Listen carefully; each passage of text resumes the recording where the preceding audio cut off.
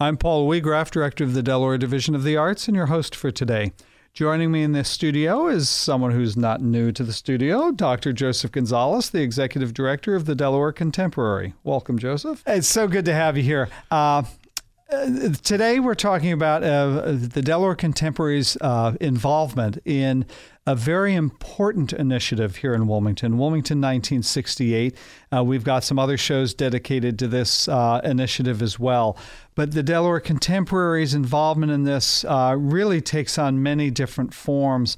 And I think it's a great reflection, and I'd like to get into this with you, a great reflection on how the arts serve so many purposes in our society, as well as raising our awareness of issues that are relevant today, issues that have been relevant in the past, our social consciousness, if for lack of any better term. And that is the Wilmington 1968 initiative, reflecting back on Wilmington 50 years ago, the National Guard occupation of Wilmington for 9 months, an occupation that lasted longer than any federal troop occupation in American history since the Civil War, and has to this day sort of had an impact on how Wilmington views itself and how Wilmington is viewed regionally and nationally. But let's talk about the Delaware Contemporary. Joseph, how did you get involved in this initiative, and what do you see as the prospects for you as the Delaware Contemporary as an organization and for the city as a whole? Sure. Well, actually, I got involved from an early community gathering at the Delaware Art Museum that was hosted by them and the Historical Society. And I believe that may have been where we first met as well. But we were presented with this overview project. And it was the first that I had heard of it, being new in my position. But I was immediately captivated by the passion in the room and the stories. There were many folks in the room that had lived through the 1968 events and occupation. And so immediately I started to think, where is our place in this as the Delaware Contemporary? How can we contribute? How can we help bring light to the history, but also, look forward, which I think was part of the call to participate in this. So obviously, as a contemporary arts organization, we work with artists of different backgrounds, some working with different practices, some with different emphasis in their work. And it was very apparent that, we needed to look at how we could focus on this idea of artivism, artist activist, arts and their role in critical junctures, historical junctures such as this. So that's how we were onboarded. And at that same meeting, interestingly, I met Dr. James Newton, who was professor emeritus at the Black American Studies Department at the University of Delaware. And he had an idea, actually, and his idea is what became the inspiration and really the thematic backbone for our programs for the 1968. And what are some of those programs you have coming up? Sure. So building off of his initial idea, he told me about Percy Ricks Jr., who was a longtime resident, activist, artist in his own right, art educator, cultural leader in the Wilmington community. And he most notably was known as the director and originator for the Aesthetic Dynamics, Inc., which was a platform that he created to, out of response from what had happened in 1968, understanding that members from the Black community needed a platform that highlighted their artistic and cultural vision, contributions. And so he really became the nexus for our vision for what we could do. And so what we've got are the Guardians of the Image Makers exhibition, which has opened and runs from April 6th through June 29th. And it is a tribute to Mr. Percy Ricks Jr. We also have an educators forum, and the topic is Art as Activism. We also have our 1968 Call and Respond Colloquium, which runs Sunday, April 22nd, 2 to 6 p.m., and then later in the year, in conjunction with Peace Week Delaware, we've got several programs which include a Free Family Sunday, on Art Open Studio, and a Moving Forward procession, which is about marking places of significance during the riots and occupation, but also about restorative placemaking. So we're currently identifying collaborators like the University of Delaware, Christina Cultural Arts, and others to help us with that piece of our programming. Now, how have you identified who these partners are? Where have you run across them? How do you find out, who else is involved in this? Sure. I mean, in some ways, the Delaware Art Museum and Delaware Historical Society really helped in that way by being the sort of conveners of folks around the 1968. So really, it's been a natural outgrowth of those meetings and sitting with one another around the circle, and the ideas coming to us, and then the connections, and then leaving those meetings, and then thinking, and then picking up the phone. So really, I mean, it has been organic through the process of 1968.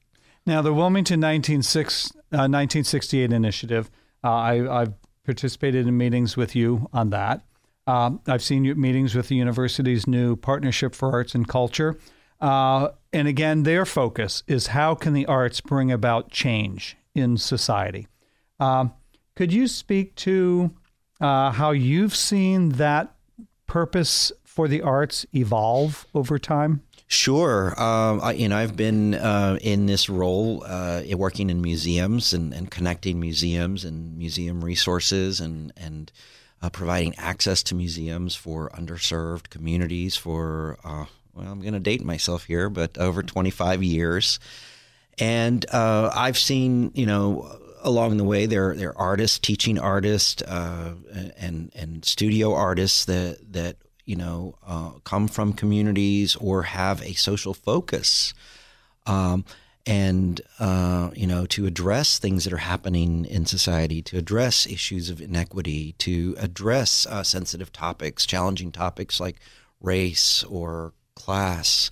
And so from San Antonio and Philadelphia and Houston and now in Wilmington, the artists, there are always artists who play a role in wanting better for their community and who are willing to dedicate their practice or their lives or their resources to showing that through their artwork, or through being community organizers, or through being art educators or teaching artists. There's a small distinction there, but the goal is creating or providing a creative outlet for community members, whether they're primary school children or university students or folks that live in underserved neighborhoods, or bringing together people from different backgrounds. The artists work to provide these opportunities and get people thinking, get people talking about these issues. And frankly, we're living in a very divisive time. And I think again, it's ripe for these artists and artists who are coming up to help us have these conversations, help us heal, help us with empathy, help us understand one another, and the artists, along with everyone else, have an important role to play there. Mm-hmm. So you see, am I hearing that there are artists that for whom their art is not necessarily a primary purpose, but a significant purpose, one of social commentary. Yes. Yeah. Yes, you've got an artist like who I mentioned earlier, Dr. James Newton, who is himself a well-renowned visual artist, and his artwork is political. Well, he has a range of artwork, but some of his artwork is political, commenting on Black struggles or commenting on inequality. He has artwork that's beautiful in that it's looking at Afrocentric cultural expression as a celebration. So an artist that's working in this vein, like Dr. Newton, doesn't just have to create art that's confrontational. It makes us think by being, I would say, blatant. But they also create artwork that shows a perspective, that shows beauty in the cultural background, in the cultural underpinnings that create and give life to his perspective. So that's one example. Another good example is the artist that a lot of folks know, Michael Kalmbach. You look at his artwork and you may not immediately read in its content that it is driven by or enacted from a political nature. But in his case, it's his process. It's the way that he works. It's the opportunities that he creates for folks who might not otherwise have access to creative resources. He works with institutions to create opportunities for collaborative work on public art projects. So there are different means through which artists are able to accomplish this, and it's not always just through their content.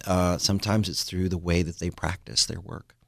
I know another artist in the Wilmington scene who recently had an exhibit at the Mezzanine Gallery in the State Office Building is Terrence Vann. Yes. Who has some powerful commentary in his artwork. And I believe he's going to be one of the presenters at your the colloquium. He is. He's one of our collaborators, and we're really pleased to work with him. He will be on the panel to talk about the impact that the events of 1968 have had on him. Also, how mentors and other leaders in the community have helped to shape him as an individual, as an artist.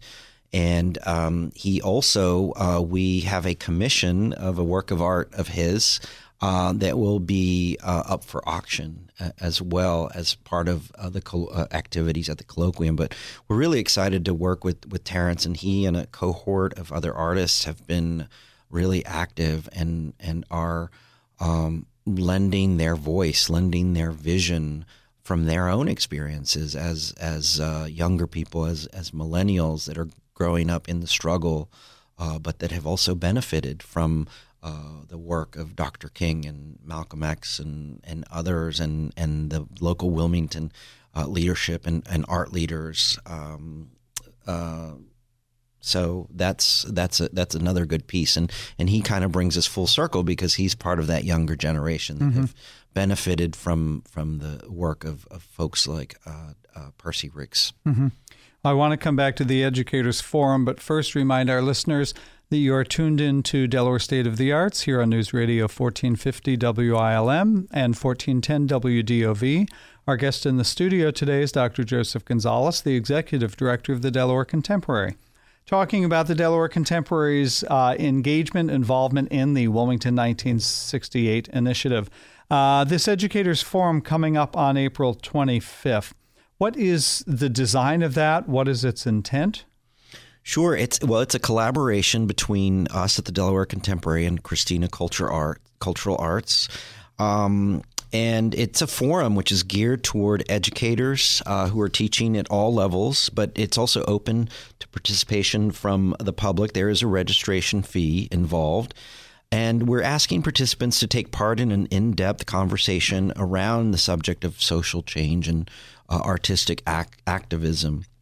Folks that are there will take part in guided activities, which include an improvisation activity with Christina Cultural Art Center's Director of Education, Kim Graham. Carol Marr, an artivist, will also be there with examples and workshops that relate to it.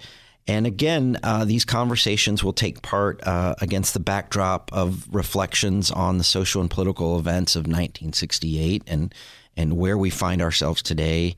And our Guardians of the Image Makers exhibition will serve as a prompt of how local artists, both, like I said before, in their artwork, their practice, and in the way that they live, embody activism. And the takeaways that we have for educators and those that attend are how to have difficult conversations around race relations, social activism, and the content of activist art, which can be confrontational. How to make these conversations in the classroom effective, how to make them productive. Also, for the teachers and for their pupils or their students, how to develop good listening skills and understand empathy towards different perspectives on sensitive issues.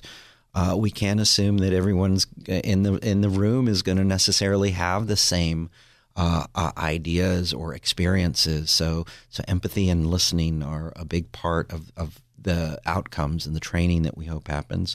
And of course, overall, to gain that deeper understanding of the relationship between activism, activist artists, and activist art. As you're speaking, which I think this is a tremendous opportunity. I'm thinking that we're talking sort of about using art as a means for reflecting on, but art can also be used in an active way of processing for yourself. I mean, I know for me as a theater artist, my doing theater is really a way, I'm not only conveying something, I'm often processing emotionally stuff, for me. Could you speak to that as the creative process for the artist who ultimately produces something that is a social commentary, but what is that doing for the artist, him or herself? I've studied, had the benefit of studying political art and art in different social contexts around the world, and I have a keen interest for political art, and artists have a way of being able to crystallize oftentimes complicated ideas, thoughts, messages, and when we talk about the political, it works the same way. And I think artists are keen observers. They're embedded in our communities, in our society, and so some people write, right, and to express and have that cathartic experience. Other people's folks need social outlets. Other folks need communities of faith. Well, artists, have a unique way of synthesizing these experiences and ideas, and for many artists, they have to do it. It's like I said earlier, like you touched upon. It is it can be therapeutic, but it's also a way for them to get out a message, to be heard, to be seen in a way that suits their ability to communicate and contribute to society. A lot of folks think that artists are, holed up in a studio making art for art's sake, navel gazing, and that's just not true, particularly for artists who are socially inclined towards advocacy and activism. Artwork for them is part of being a contributing member in their community and larger society. So it is important. And for some of them that I've talked to, artists that I've talked to, they have to do it. It really comes from inside, and in many ways it's what they're driven to do. And that really brings us back to what we talked about earlier, the Gardens of the Image Makers and Percy Ricks and what he was about with aesthetic dynamics. Again, for our listeners, we got a little bit of time left. Let's go back through some of the events you've got coming up related to both Wilmington 1968 and some of the other opportunities? Sure. We've got our call and respond, as I mentioned, which is a colloquium on April 22nd. That's going to feature Colette Gator, who will be the keynote speaker. And we're going to have we've got a great lineup of panelists. We've got Ray Jones Avery, Jamie Loper, who will be speaking on the tradition of the legacy of his father and grandfather, and the impact they've had on their subsequent generations. We mentioned Terrence, and Dr. Julie McGee will be there as a moderator. She's from University of Delaware in the Art History Department as well. And this is a free colloquium that's open to the public, correct? This is a free colloquium, exactly. We are asking folks to register, just for logistical purposes. And where do they go to do that? They can go to our website at www.decontemporary.org, and that can be found in the Wilmington 1968 series. You can also access it if you go to exhibits and look at the Guardians of the Image Makers link as well. Okay, great. One thing that I failed to mention earlier is we will be having a screening of a film about Dr. James Newton, who I spoke about earlier, and that will be later on. We're pinning down the date, but those details will also be available on our website. But I want to make sure people know that that's up and coming, and will be another great opportunity to have conversations around these topics historically and current that we're experiencing. Mm-hmm. Mm-hmm. Well, in the 30 seconds left, what do you hope to gain from your involvement in this Wilmington 1968 initiative? Well, I've already started to gain. I've gotten to know a lot of the other folks that are driven to do cultural work. I've learned a lot about the history. I'm still new to Wilmington, and so diving into the sort of seminal experiences of 1968 have been enlightening to me. And they've really helped me to connect and more broadly connect the Delaware Contemporary to a wider network. So it's been a great experience. Great. Well, Joseph, thank you for joining us today. Thank you, Paul.